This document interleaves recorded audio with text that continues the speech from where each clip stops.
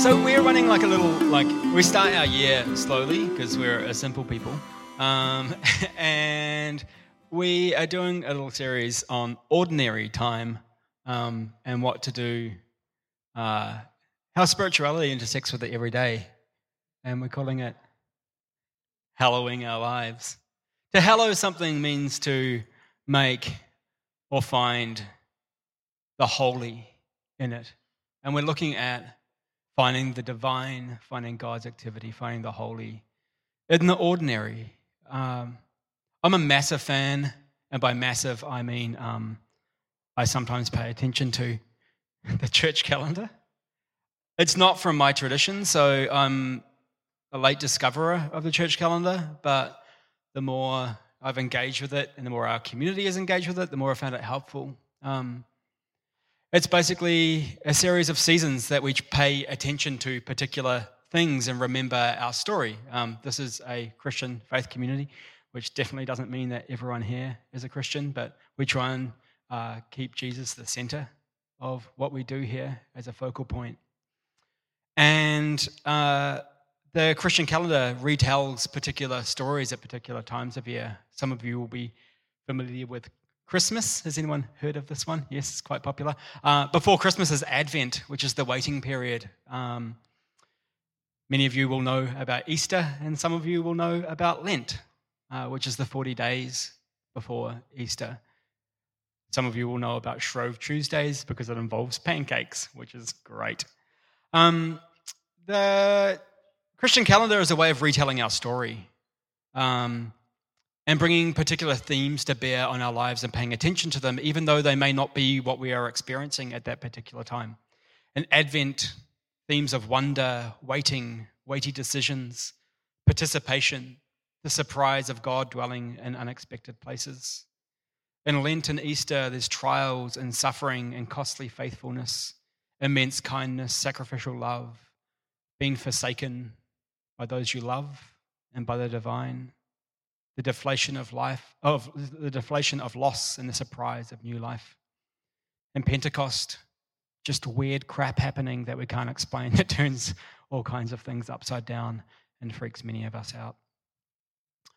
But as you can see by this calendar up here, the green is ordinary time, and most of the year is ordinary time. And we were discussing last week how it's hard not to see ordinary as a pejorative, as a negative word. Most of us, our initial instinct to the word ordinary is that something is missing. Just as a little trial this week, maybe just find someone you know really well and say, what I love about you is just how ordinary you are. And then just get some reflective feedback about how that felt. For many of us, it's easy to find the place of faith in times of tragedy or triumph. For a long time, I knew what faith and spirituality looked like when everything was victory and triumph and roses. And then for an equally long time, I knew what faith and spirituality looked like when everything was loss and struggle and absence. But spirituality for the ordinary can be tricky. The same kind of tricky that we face during those times when life just isn't that interesting. But ordinary is felt as something that we feel compelled to escape. Travel, adventure, novelty, which in themselves aren't bad things, but eventually take us away from things that matter. The two moves we have in response to boredom are often pleasure-seeking and meaning-making. And pleasure-seeking is by far the easiest one.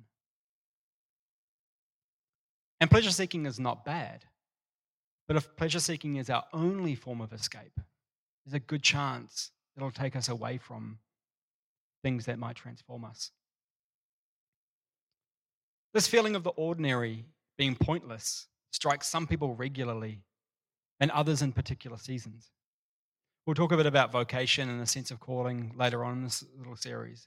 But for those of you who are lucky enough to find your work particularly meaningful, sometimes it's having that work taken away from you for various reasons.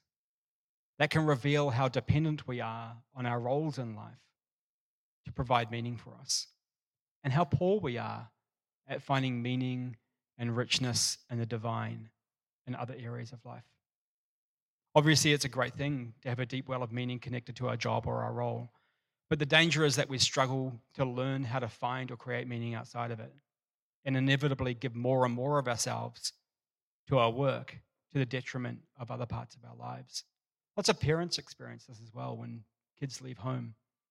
And suddenly, for some, it's a great liberation and freedom and relief. For others, it's a sense of trying to re-find yourself in the world and saying, what am I now that my primary job is not getting a teenager out of bed? We've attached a lot of weight to what is it that you do, and perhaps don't pay enough attention to who is it that you are. I've got a 3-year-old, and I've been lucky enough to have, since he's been very young, been lucky enough to look after him a couple of days a week. And it's an interesting job for a person like me. I love my son, and I love parenting for the most part. But I'm a very meta person. I love ideas and problem solving and fixing things and thinking about stuff. And parenting is insanely boring most of the time. There are bits of it. It's like war, long periods of boredom interjected by extreme excitement or terror. And sometimes days alone with a toddler, and particularly being a dad, because you don't get set up with mums groups and things. And so your network of people that you can actually spend time with is pretty limited.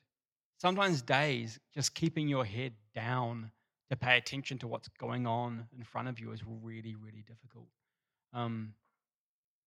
I'll often get just lost in my thoughts, and sometimes I'll be walking around the house and Meg will go, "Where are you?"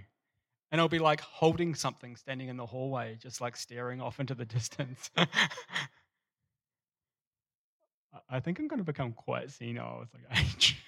Just warning you, if I'm still around, you might have to just like usher me the right direction. And same when I'm sitting with Hemi, often we'll be playing, and it's really difficult to keep my gaze, to keep my mental gaze down, present with the thing in front of me, rather than escaping off into solving some philosophical quandary that is beyond my pay grade. We touched on this quote last week from Frederick Buechner, which has haunted me because the first time I read it, I felt like there was something really profound in it, and I knew that I actually didn't really understand it. It was so foreign for my life, so I'll read it out. Listen to your life. See it for the fathomless mystery that it is, in the boredom and pain of it, no less than in the excitement and gladness. Touch, taste, smell your way to the holy and hidden heart of it, because in the last analysis, all moments are key moments, and life itself is grace. And by grace, Frederick means an encounter with the divine, somewhere where God is present. All moments are key moments, and life itself is grace. So we want to, in this series, spend some time talking about where meaning and spirituality and God's activity fits into ordinary life. Ask the questions of where God is present and active in ordinary time, in the mundane. Ask what God is trying to do and what spirituality looks like on just another Tuesday. I grew up wanting to do great things for God. I was one of those people.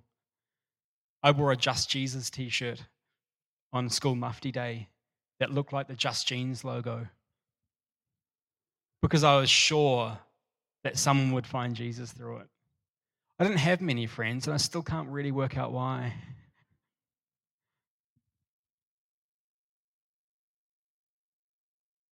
And I wanted to do something significant and great. When I was 18 or 19, you should see the number of sermons I had. 18-year-old me preached about changing the world and making a splash and doing something amazing. I didn't always really know what they meant, but it was very exciting.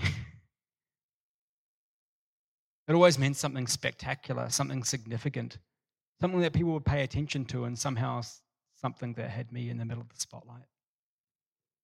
God was in the business of doing things quickly. I grew up a Pentecostal, so some of you will be familiar with this language. And I'm still very fond of much of Pentecostalism and much less fond of other bits of it. But God was in the business of doing things quickly, radical transformations, turnaround testimonies, instantly changed lives. And the great thing about a testimony is it was like the high point of your life, and then everything got better from there. Nothing ever went backwards. This was mostly because my faith tradition was obsessed with God being big and powerful, and that flowed into the idea of big being good, and it fed the part of me that deeply wanted to matter. If I was involved in something large, something others paid attention to or applauded, if I could somehow be the hero of the narrative, then no one could deny that my life mattered and that God was extremely pleased with me. After multiple burnouts, breakdowns, and faith crises over a few short years, in all my brilliance, I began to wonder if this is really the right path. And at the heart of the issue was the question, what's God doing in the world? I was raised to believe that God was doing miracles, really obvious, really large ones, saving lost souls in a format that could be clearly counted in a spreadsheet, and growing enormous churches. And I mean, sure, there were other things going on, but those are the really important ones. And that's not to disparage those things in particular, because there's still truth that remains in them. But something changed for me when I started working with a bunch of kids who turned up to our youth group who were very, very unlike me from all the wrong neighborhoods. And it wrecked it all for me. By chance, I started working in really rough communities, and my dream of becoming some kind of savior quickly died. What these kids needed wasn't something dramatic or efficient. It was slow and faithful. Time, care, attention, forgiveness, stability, deep understanding. It was efficient, and most of the time it had little chance of bringing any kind of measurable change. But it took working with people very different to me to realize that people very similarly to me needed the same things. I didn't realize it at the time, but what I was learning is that this was what I needed too. Slower time, allowing myself to be cared for, paying attention to my body and to my needs and to those around me. I was very good at rallying troops and getting people to do things, but not quite as good at looking at the cost that it took in their lives.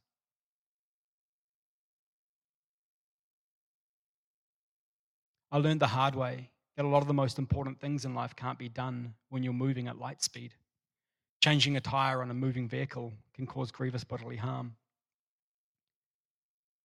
God, in these times of breakdown, in these times of slowing down, in these times of realizing that my hopes of being a hero in the narrative of these young people's lives was very misguided. God had become extremely small, and for the first time in a long time, this wasn't a bad thing. Becoming integrated humans is a lifelong work. Being present in the ordinary, in the slow, and the mundane lets us come face to face with ourselves, our drives, our missing pieces. And for me, I realized this is one of the things that most terrified me about slowing down, is how much I saw of myself during those times. It's much easier to keep busy, to keep going, to keep moving, to not ask questions about why we do what we do. Parker Palmer, who's a Quaker theologian and writer, writes this about the soul. The soul is like a wild animal, tough, resilient, savvy, self-sufficient, and yet exceedingly shy. If we want to see a wild animal, the last thing we should do is go crashing through the woods, shouting for the creature to come out. But if we are willing to walk quietly into the woods and sit silently for an hour or two at the base of the tree, the creature we are waiting for may well emerge. And out of the corner of an eye, we will catch a glimpse of the precious wildness we seek.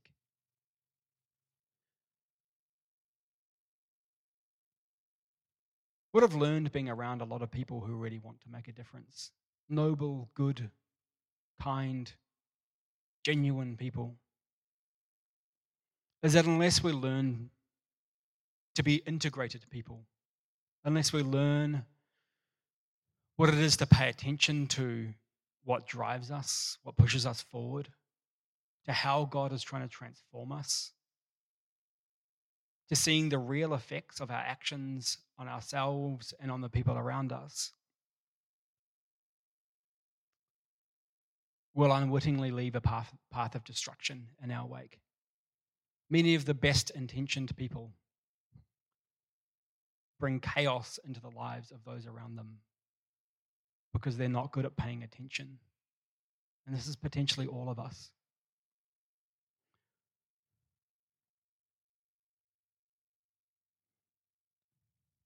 This well-trodden verse in Romans. So here's what I want you to do, God helping you. Take your everyday, ordinary life, you're sleeping, you're eating, you're going to work, and you're walking around life, and place it before God as an offering. Embracing what God does for you is the best thing you can do. Don't become so well adjusted to your culture that you fit in without even looking. Instead, fix your attention on God and be changed from the inside out. Readily recognize what God wants for you and quickly respond to it. Unlike the culture around you always dragging you down to its level of immaturity, God brings the best out of you and develops well-formed maturity in you. Paul's highlighting here the ordinary, the everyday. This is in a culture where honor was everything. We're trying to outdo and outstrip each other, trying to find ways of climbing over other people to get to the top of the social sphere, unless you're one of the 80% of people who were slaves and your life was pretty trash. But Paul's saying that in this process, there's some kind of transformation that's happening, that God's kind of trying to call us into some kind of reflection of the divine. And it's in the ordinary moments that these things manifest. Because we're proof texting here, let's jump to 1 John. Beloved, let us love one another, because love is of God, and everyone who loves is begotten of God and has knowledge of God. Those who do not love have known nothing of God, for God is love. God's love was revealed in our midst this way, by sending the only begotten into the world, that we might have faith through the Anointed One. Love then consists in this, not that we have loved God, but that God has loved us and sent the only begotten to be an offering for our sins. Beloved, if God has loved us so, we must have the same love for one another. No one has ever seen God, yet if we love one another, God dwells in us, and God's love is brought to perfection in us.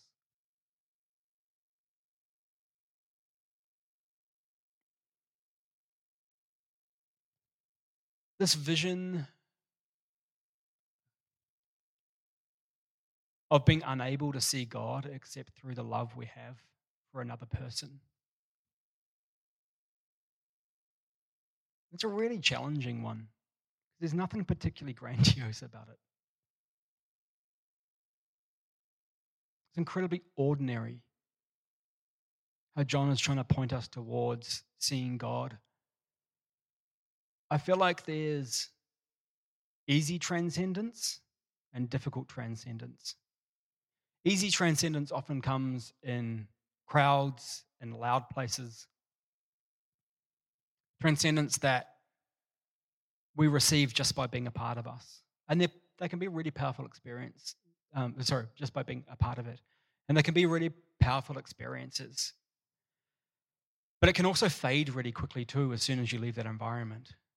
Hard transcendence, the transcendence that comes by seeing God in love of another human in all of their humanity, is much more difficult,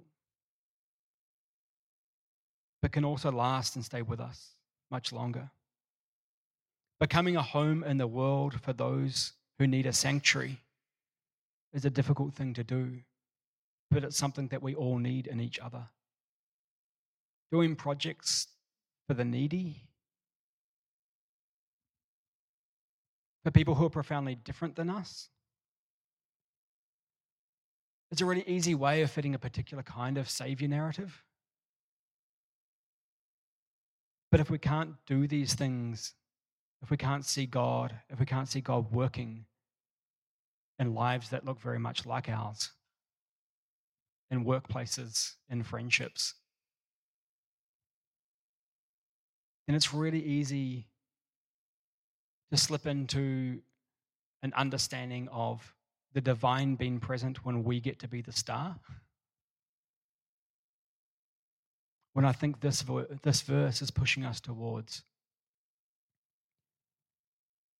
something much more subtle, something much slower,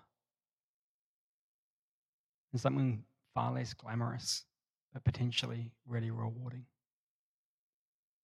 The thing I love about the passage from John that we read at the start, where Jesus turns water into wine, is just how local and personal and insignificant it is. It's some random wedding in Cana that we don't know any of the people. They weren't important in any particular terms. We don't know their names. And yet it's the site of Jesus' first miracle. You've got these people who are celebrating something deep and significant and meaningful in their lives, who have run out of wine, which is a site of great shame in that culture because hospitality is so important.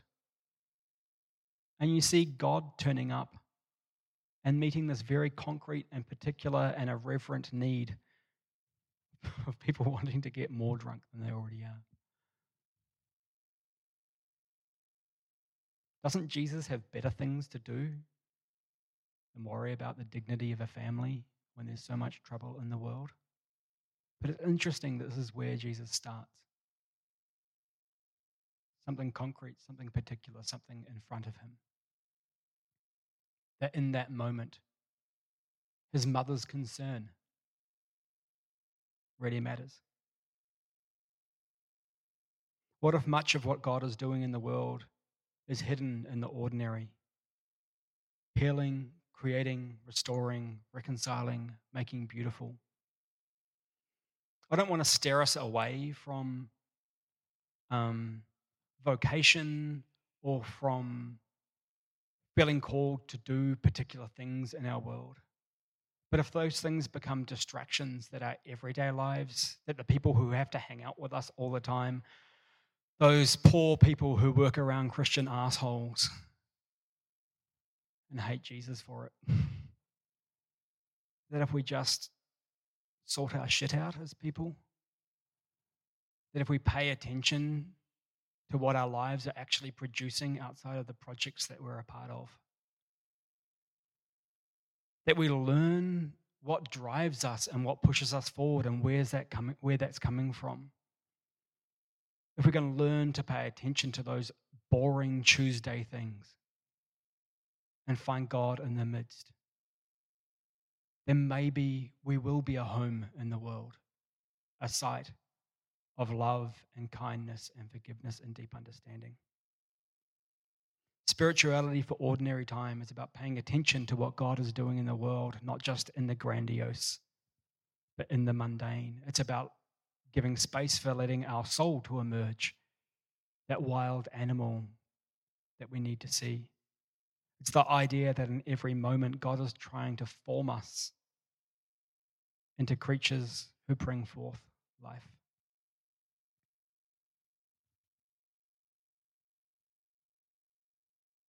Normally, in our community, we have way less of me talking and way more of you lot, which is always far better. But just as we enter this series, I just want us to, we'll have lots of time in the series to process stuff together and to discuss. But just as we enter into it, I just want us to sit with it for a couple of weeks. And maybe next week we'll have some more chance for some feedback and response. So we're going to close with communion, this incredibly ordinary thing. And as we gather around the table, our form of response today might just be one-line prayers. And if anyone would like to pray a one-line prayer in response to God in the ordinary, it might be a request, it might be thanksgiving. I'd invite you to do so.